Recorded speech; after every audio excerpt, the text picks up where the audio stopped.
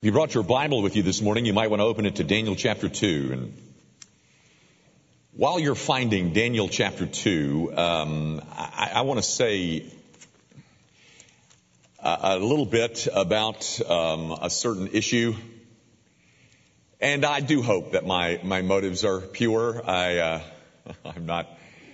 never quite sure, but let's just hope they are. Gang, this time last year, about a year ago, I spoke to you about a book. It was quite the rage. The book was The Da Vinci Code. And it was, made into a movie and got all this press and yada, yada, yada. And I spoke to you about it because I thought it was very, very dangerous for your souls. And then I, of course, knew or had discovered that so many of you were reading it. And as someone who cares, I don't want to talk about myself being this great loving guy, but I care about your spiritual well-being more than most people you know. I think that's safe and fair to say. And so I spoke to you about that book and tried to give you some kind of leadership over it. Well, this morning I need to speak to you about something else that I think will hurt you. I mean that very much. Unfortunately, it's not a book. It's a person, and that makes it even more difficult to speak about. A week from tonight, Joel Osteen will be speaking in Memphis. And very honestly, I could have probably ignored this whole event and just forgot about it, were it not for the fact that it has come to my attention that that several of you bought tickets to go,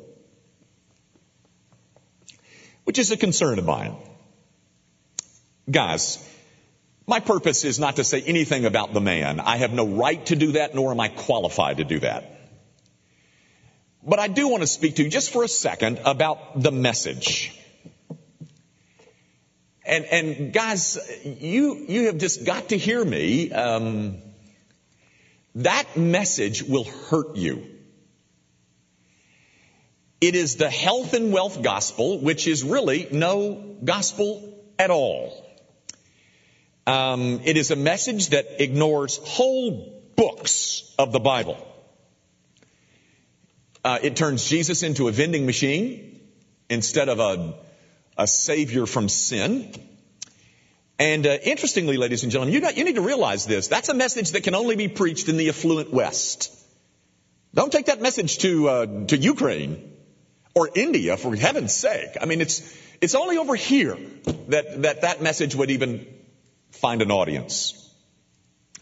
It's a message that tells you, and I think confuses you with, guys, heaven is not, this is not heaven. Heaven is yet to come. And I think those things are confused in that message. And really, it's nothing new.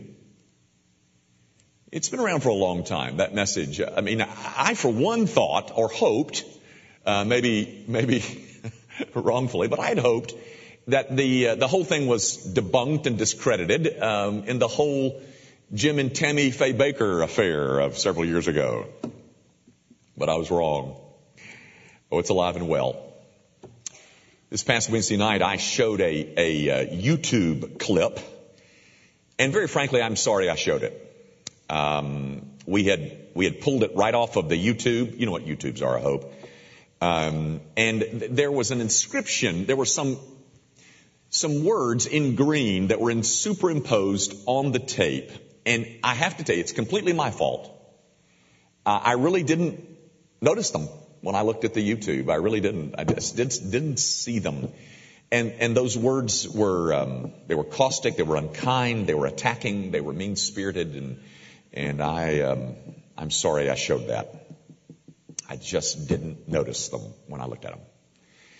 But guys, if you want to study the issue more, here's what you can do. Just go to youtube.com and type in that name. And you'll get more than you could ever possibly imagine. And enough, I hope, that will show you why I, and along with the rest of your staff, is very, very concerned about that message. If you've got other questions, come get me after the service. I'll do my best. I'll try. I'm not the Bible answer man, but I'll do my best to answer whatever questions you may have. But for the moment, could I say it again? In terms of that message, don't drink it. It will hurt you. It's not good for you, I promise. And we'll leave it at that. Now, let's read some from a message that will help you. Not mine, but Daniel's. You follow as I read in Daniel chapter 2, beginning at verse 31. We're going to read to the end of the chapter. Here we go. You saw, O king, and behold, a great image. This image, mighty and of exceeding brightness, stood before you, and its appearance was frightening. The head of this image was of fine gold, its chest and arms of silver, its middle and thighs of bronze, its legs of iron, and its feet partly of iron and partly of clay.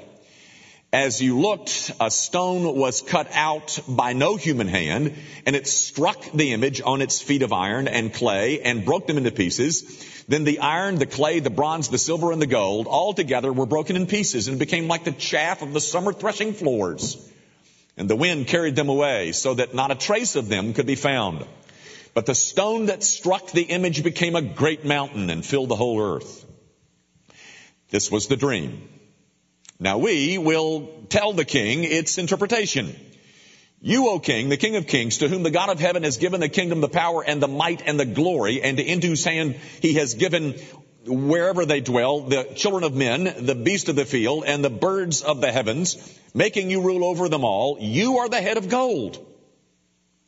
Another inferior to you shall arise after you, and yet a third kingdom of bronze, which shall rule over all the earth. And there shall be a fourth kingdom, strong as iron, because iron breaks to pieces and shatters all things, and like iron that crushes, it shall break and crush all these. And as you saw the feet and toes, partly of potter's clay and partly of iron, it shall be a divided kingdom, but some of the firmness of iron shall be put in it, just as you saw iron mixed with the soft clay. And as the toes of the feet were partly iron and partly clay, so the kingdom shall be partly strong and partly brittle. As you saw the iron mixed with soft clay, so they will mix with one another in marriage. But they will not hold together, just as iron does not mix with clay. And in the days of those kings, the God of heaven will set up a kingdom that shall never be destroyed, nor shall the kingdom be left to another people. It shall break in pieces all these kingdoms and bring them to an end, and it shall stand forever. Just as you saw that a stone was cut from the mountain by no human hand, and that if it broke in pieces the iron, the bronze, the clay, the silver, and the gold. A great God has made known to the king what shall be after this. The dream is certain, and its interpretation sure. Then King Nebuchadnezzar fell upon his face and paid homage to Daniel and commanded that an offering and incense be offered up to him. The king answered and said to Daniel, Truly, truly, God is God of gods and Lord of kings and a revealer of mysteries, for you have been able to reveal this mystery. Then the king gave Daniel high honors and many great gifts and made him ruler over the whole province of Babylon and the chief prefect over all the wise men of Babylon. Daniel made a request of the king, and he appointed Shadrach, Meshach, and Abednego over the affairs of the province of Babylon. But Daniel remained in the king's court. The grass withers and the flower fades, but the word of our God, that endures forever. You know, guys, if you're I don't know, of my generation or from the generation below me, you really ought to enjoy this text. I mean, for a generation that's been raised on The Matrix, and the Sarah Connor Chronicles, and Terminator and Bionicles and PlayStation and all that business. You ought to love this. I mean, you really like groove on this passage. I mean, my generation, we were raised on Star Wars. I mean, gosh, this ought to really appeal to you, this whole thing that's going on in the last half of chapter 2.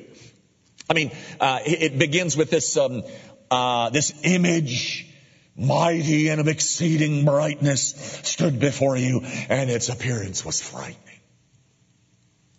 Ooh. I mean, that really you ought to like that. But folks, that's really not the scary part of this passage. And I hope you won't get bogged down there.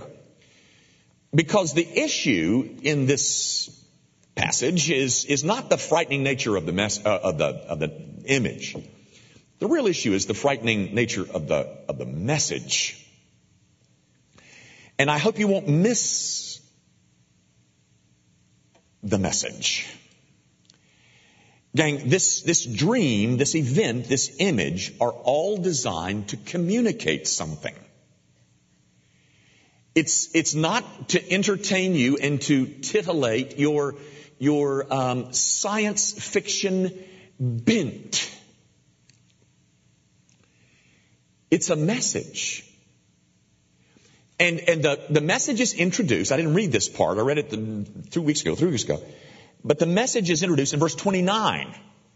Let me read it to you. Daniel is speaking to Nebuchadnezzar, and he says, "To you, O king, as you lay in bed, came thoughts of what would be after this." Do you understand that? It's pretty simple. I mean, this dream that Daniel is interpreting over here is a dream about upcoming future events.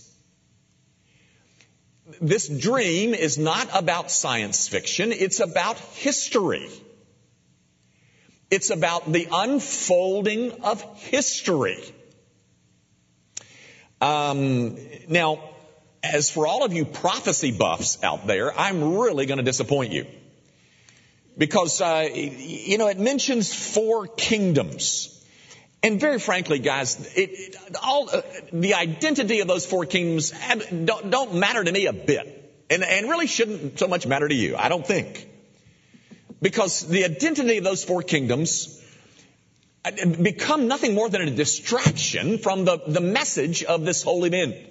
Most people agree that the 4 kingdoms are, of course, Babylon is identified, that the silver one is the Medo-Persian Empire of Darius and Cyrus, that the third one is the Grecian Empire under Alexander the Great, and the fourth one is the Roman Empire. Most people agree about that, but it's not the point. It's not the point, guys. There's a whole lot more important stuff going on in this passage than the identity of the 4 kingdoms. This is a dream in its interpretation that has to do with history. It's telling you 4 things about history. And that's the way I want to look at the text. It's telling you how history is made. It tells you it gives you just a brief summary of human history. It gives you an insight as to the great watershed in all of world history. And it tells you a little bit about how to make your own personal history, or how to influence it at least. This is not about prophecy so much as it is about history. So let's take a look at it. First of all, this whole story explains or gives an explanation as to how history is made, how history becomes history. The only way that anyone would ever be able to foretell what is going to happen over 700 or 800 years of history is if that someone had determined what that history would be and was then able and powerful enough to make it happen. Gang, one of the first things that should bounce out of this text into your consciousness is that this is a claim. This is a claim on the part of God to be sovereign over all of human history. Oh, it is a claim on the part of God to be sovereign over all of human affairs, which is, as I have been telling you, the point of the book of Daniel. I've said to you a couple of times already, this book is not about Daniel and the lion's den. It's about this God of Daniel who makes several claims and does several stupendous things in this book, but none of them are any more stupendous than this one. This passage is making a claim about God and His ability to not only predict, but to control all of human history. Guys, look at it again. Verses 36 through 38. I want to read you that again. This was the dream. Now we will tell the king its interpretation. You, O king, the King of kings, to whom the God of heaven has given the kingdom, the power, and the might, and the glory, and into whose hands He has given, wherever they dwell, the children of man, the beasts of the field, and the birds of the heavens, making you rule over them all. You are the head of gold. Guys, did you get that? Daniel turns to Nebuchadnezzar and he says, you, O king, are king because God gave you a kingdom. You're in the position that you're in, Nebuchadnezzar, because God gave it to you. All of this world dominion that you've got over all the beasts of the field and over all the men, wherever they live, says this. Guys, look at it. It's verse 37. To whom the God of heaven has given. Verse 38. Into whose hand He has given. End of 38. Making you rule over them all. Nebuchadnezzar, you who rule over all this vast kingdom of yours, you rule because my God gave it to you. World dominion that you've got, my God gave it to you. You know, this city the capital city on the Euphrates and which has inside one of the 7 celebrated wonders of the world, the Hanging Gardens of Babylon. You know where you got that? My God gave it to you. You're ruling, Nebuchadnezzar, because my God put you there. That's where it came from.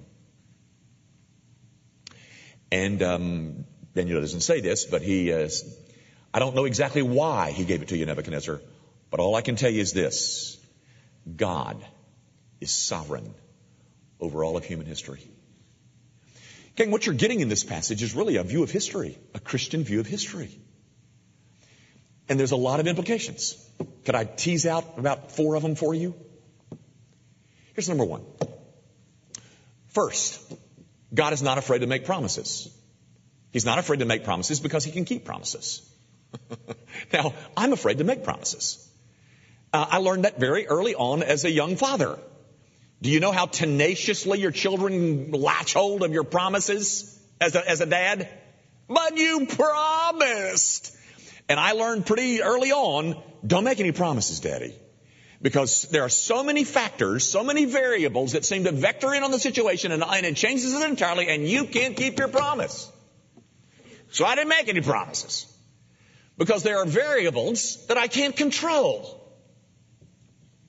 I'm very reluctant. Still, by the way. My kids are still holding me to that, you know, and I'm still reluctant to make promises. And I don't make promises because I can't keep my promises. I want to. But the point is, guys, God is not reluctant to make promises. He makes promises because He can keep promises. He makes promises because all of those variables that would vector in to bring one's promises crashing down are under His control. Those variables don't knock Him off of His committed plan. He's not a God who's afraid to make promises like me or you because he's in control of all those variables. A second implication. Folks, I hope you can draw this out of here, but if not, let me help. If God is raising up kingdoms and dispensing with them at his own behest, then he really has credibility in other areas of lesser significance. Wouldn't you say? That's what philosophically is called reasoning from the greater to the lesser. For instance, if I were to say to you, I want you to meet my friend. He has a master's in computer programming. Then it would probably be pretty safe for you to conclude that he knows how to retrieve email. That's reasoning from the greater to the lesser. We do it all the time. Gang, when you say that God is raising up kingdoms and dispensing them as he wishes, by the way, ladies and gentlemen, you may reject this. You may not agree with this, but that's what this text is claiming. That God raises up kingdoms and he dispenses with them as he sees fit. That's the claim of this book about the God that we just sang about. And if he can do that, then he certainly has credibility in areas of lesser significance. For instance, like, let's say, my marriage. You see, I really ought to listen to him about marriage because, if he can raise up kings and dispense with them as he wishes, I really ought to listen to him about my marriage. I really ought to listen to him about the management of my finances. I really ought to. Because if this God does this, oh my goodness, then what he tells me about those other issues, I really ought to take seriously. Here's a third one, folks. God is still God even when he is nowhere to be seen. Folks, that's where it really gets difficult for us, for me, for you, and not only for us, the psalmists. The Psalms are full of statements of the psalmist saying, how long, O God? How long will you stand afar off? How long will you not do something? I'm sure Daniel might have sensed that too in the unfolding of those 800 years of history. I don't see you, God. I don't see you. But the plan is fixed and it's unfolding whether I see him or not. But that's tough. It's tough to wait for him to bring about all of his determined will. The fourth thing I would just tease out by way of implication is that nothing can rob God of his prerogative to have a plan for this world.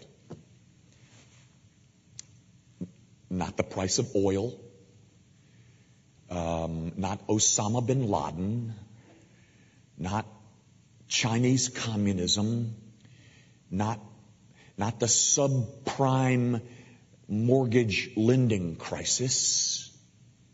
None of it can rob God of his, because as I said a moment ago, all those variables serve him.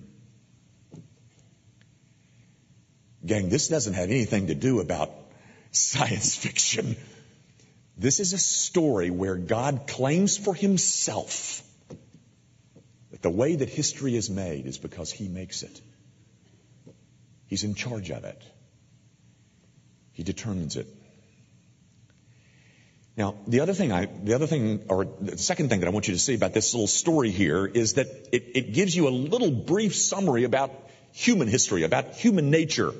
Did you see it? It even uses the word inferior. That is, if you start at the top and go to the bottom, every kingdom is inferior to the one preceding it. You start with gold and you go from gold to silver, and you go from silver to brass, and you go from brass to bronze, and you go from bronze to iron, and you go from iron to a mixture of clay and iron. Do you see it, ladies and gentlemen? It gives you an insight as to the direction of human history. The nature of man is spiraling downward, which is the opposite of the message that you get from humanism or social Darwinism. Gang, do you know what social Darwinism is? You need to know this because it's everywhere. It's just all around you. It's Darwinism with all of its applications in sociology is all it is.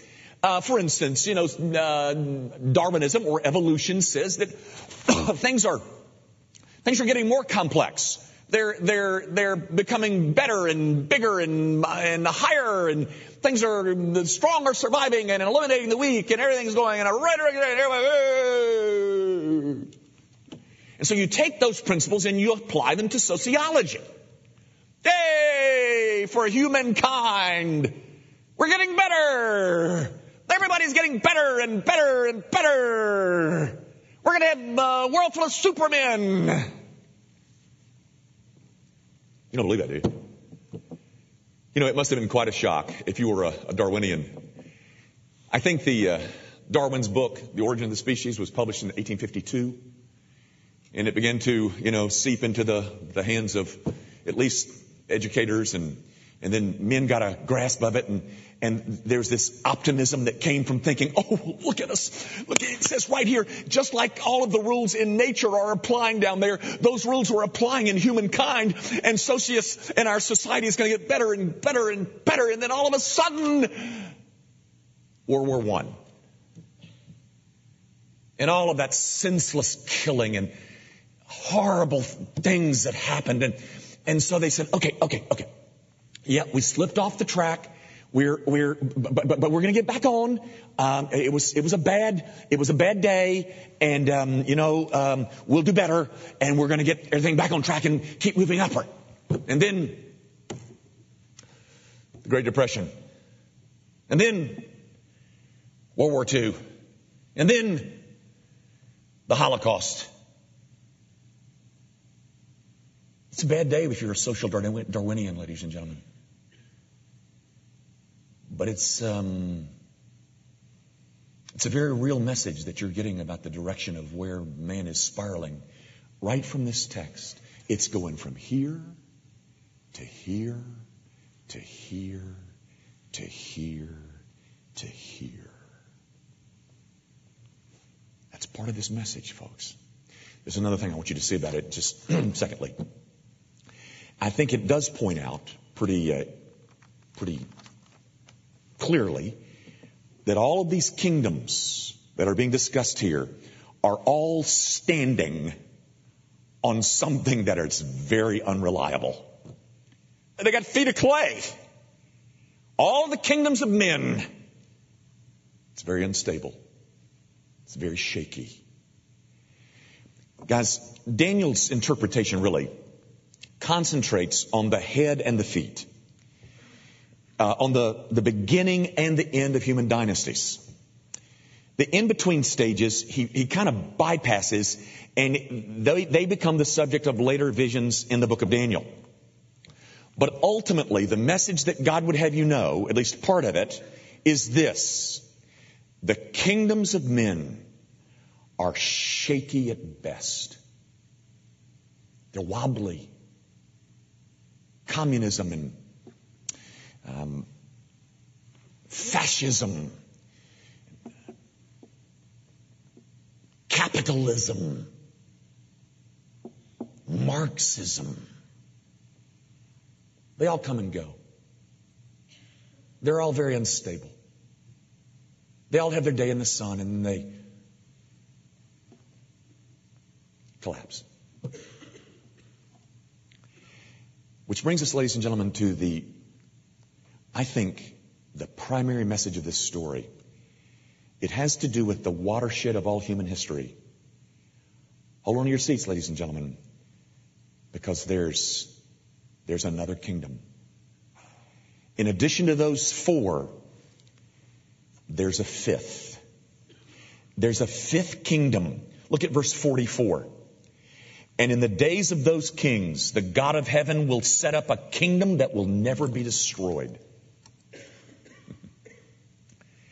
Gang, that's the heart and soul of this passage. That is, that there is another kingdom that, by the way, occurs in the days of those kings. It enters right under their noses. It occurs right when they're thinking that they're in charge. It's something alien. It's a fifth column. It arrives and everything else is affected once it arrives. It is a kingdom that is set up by God. It is a kingdom that is indestructible. Verse 35, last half. But the stone that struck the image became a great mountain and filled the whole earth. It is a kingdom that is indestructible. It is a kingdom that will crush all of the others. Look at 35a. Then the iron and the clay and the bronze, the silver and the gold all together were broken in pieces and became like the chaff of the summer threshing floors. And the wind carried them away so not a trace of them could be found. This fifth kingdom crushes all of the others. The image was intact until the stone struck. And once it struck, its destructive power began to spread to all of the kingdoms. It wasn't limited to Babylon. All of the kingdoms were destroyed. Every region, every kingdom, every people felt the impact of the arrival of this fifth kingdom. It is an everlasting kingdom in verse 44. It will never be destroyed. And it's a kingdom that centers upon a stone. Look at verse 45. Just as you saw that a stone was cut from the mountain by no human hand. Gang, the important part of the message to Nebuchadnezzar was not to give him some brief history lesson. It was to show him the inevitability of the coming triumph of the kingdom of God over all of the kingdoms of man. That's what this is about. Not about science fiction. Gang, the main cause of the upheavals that we have seen across human history is not the moral defect of man, nor is it social or economic factors. The main cause of the upheavals is the entrance and progress and expansion of this fifth kingdom. It's a new movement that came from outside, from above, and it has affected the whole course of human history. Man had nothing to do with it. It was not of the earth. It was a stone, verse 34 says, cut without hands. It was a smashing, destroying stone. And its descent and entrance changes the whole course of human history.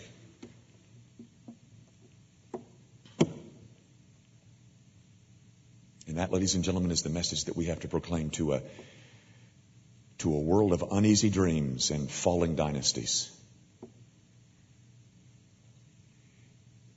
And that message is the only hope that any man ever has. In the end,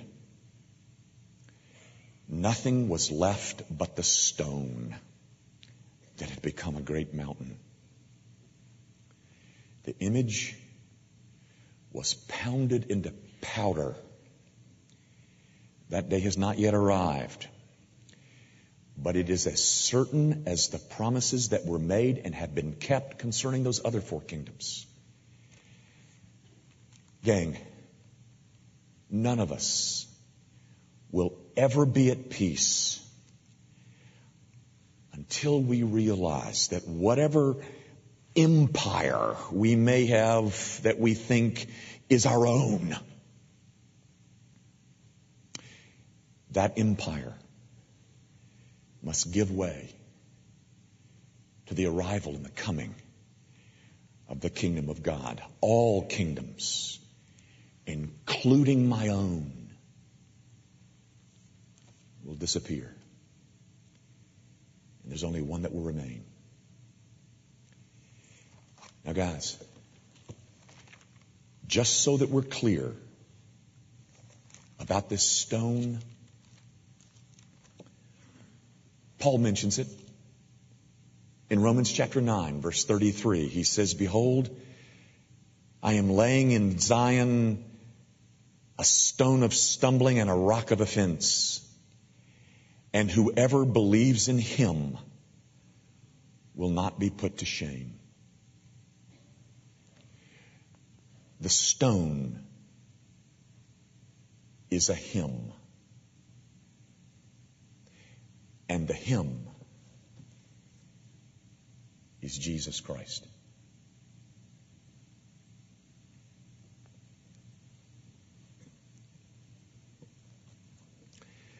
One more thing and I'm done. It does include also, I think the text includes, just a snippet about how to write my own personal history. Guys, we all long to know the future. We all long to know our future. I had lunch with a guy last week who's a builder. And I asked him, how long is this housing crisis going to last? And he said, Jimmy, if I knew that, I'd be a rich man. He says, it's just a waste of time. We just have to. Have you noticed, did you watch CNBC at all? When I'm on the elliptical, I watch it every now and then. And all these financial analysts are coming on and trying to tell people what to do with their money. And you should put it here and here and here. Everybody's going to gold and gold is where you're safe. And that's why gold is $1,000 an ounce. Do you know that I remember when gold was $38 an ounce? It's over $1,000 an ounce now. But they're all trying to predict. It's all such wasted energy. And I'll tell you why I say that. Daniel comes through this whole crisis. Nebuchadnezzar dies, the Medo-Persians die, they're all dying. Daniel comes through this whole thing, and he comes through looking pretty good. But my point is this, guys. Daniel wasn't promoted because he interpreted the dream. He was promoted because he chased after God.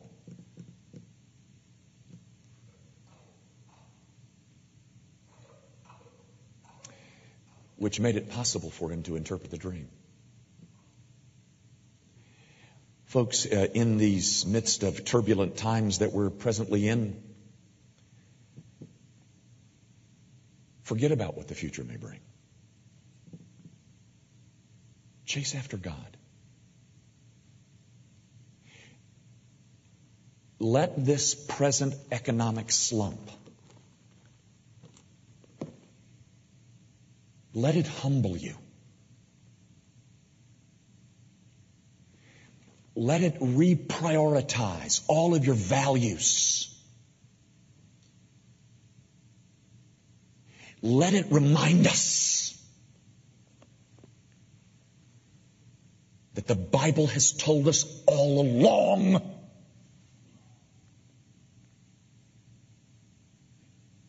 that our God is in charge of history. And that we are to seek first His kingdom.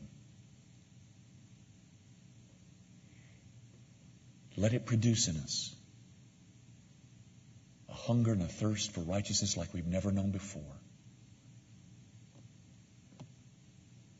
And let's leave the future where it belongs.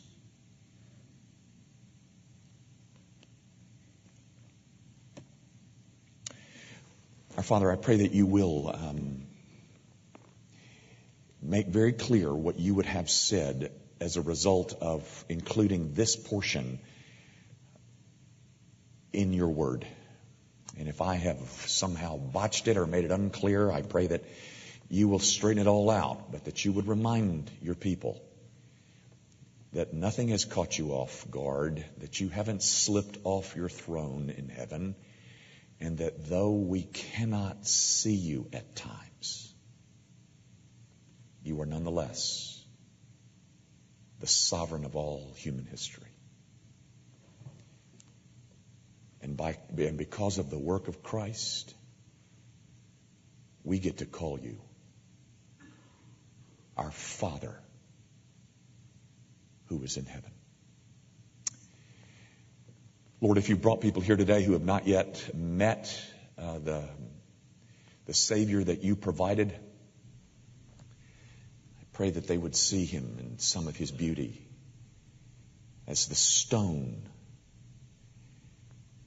that came from above and smashed all human dynasties and became a mountain and stood strong.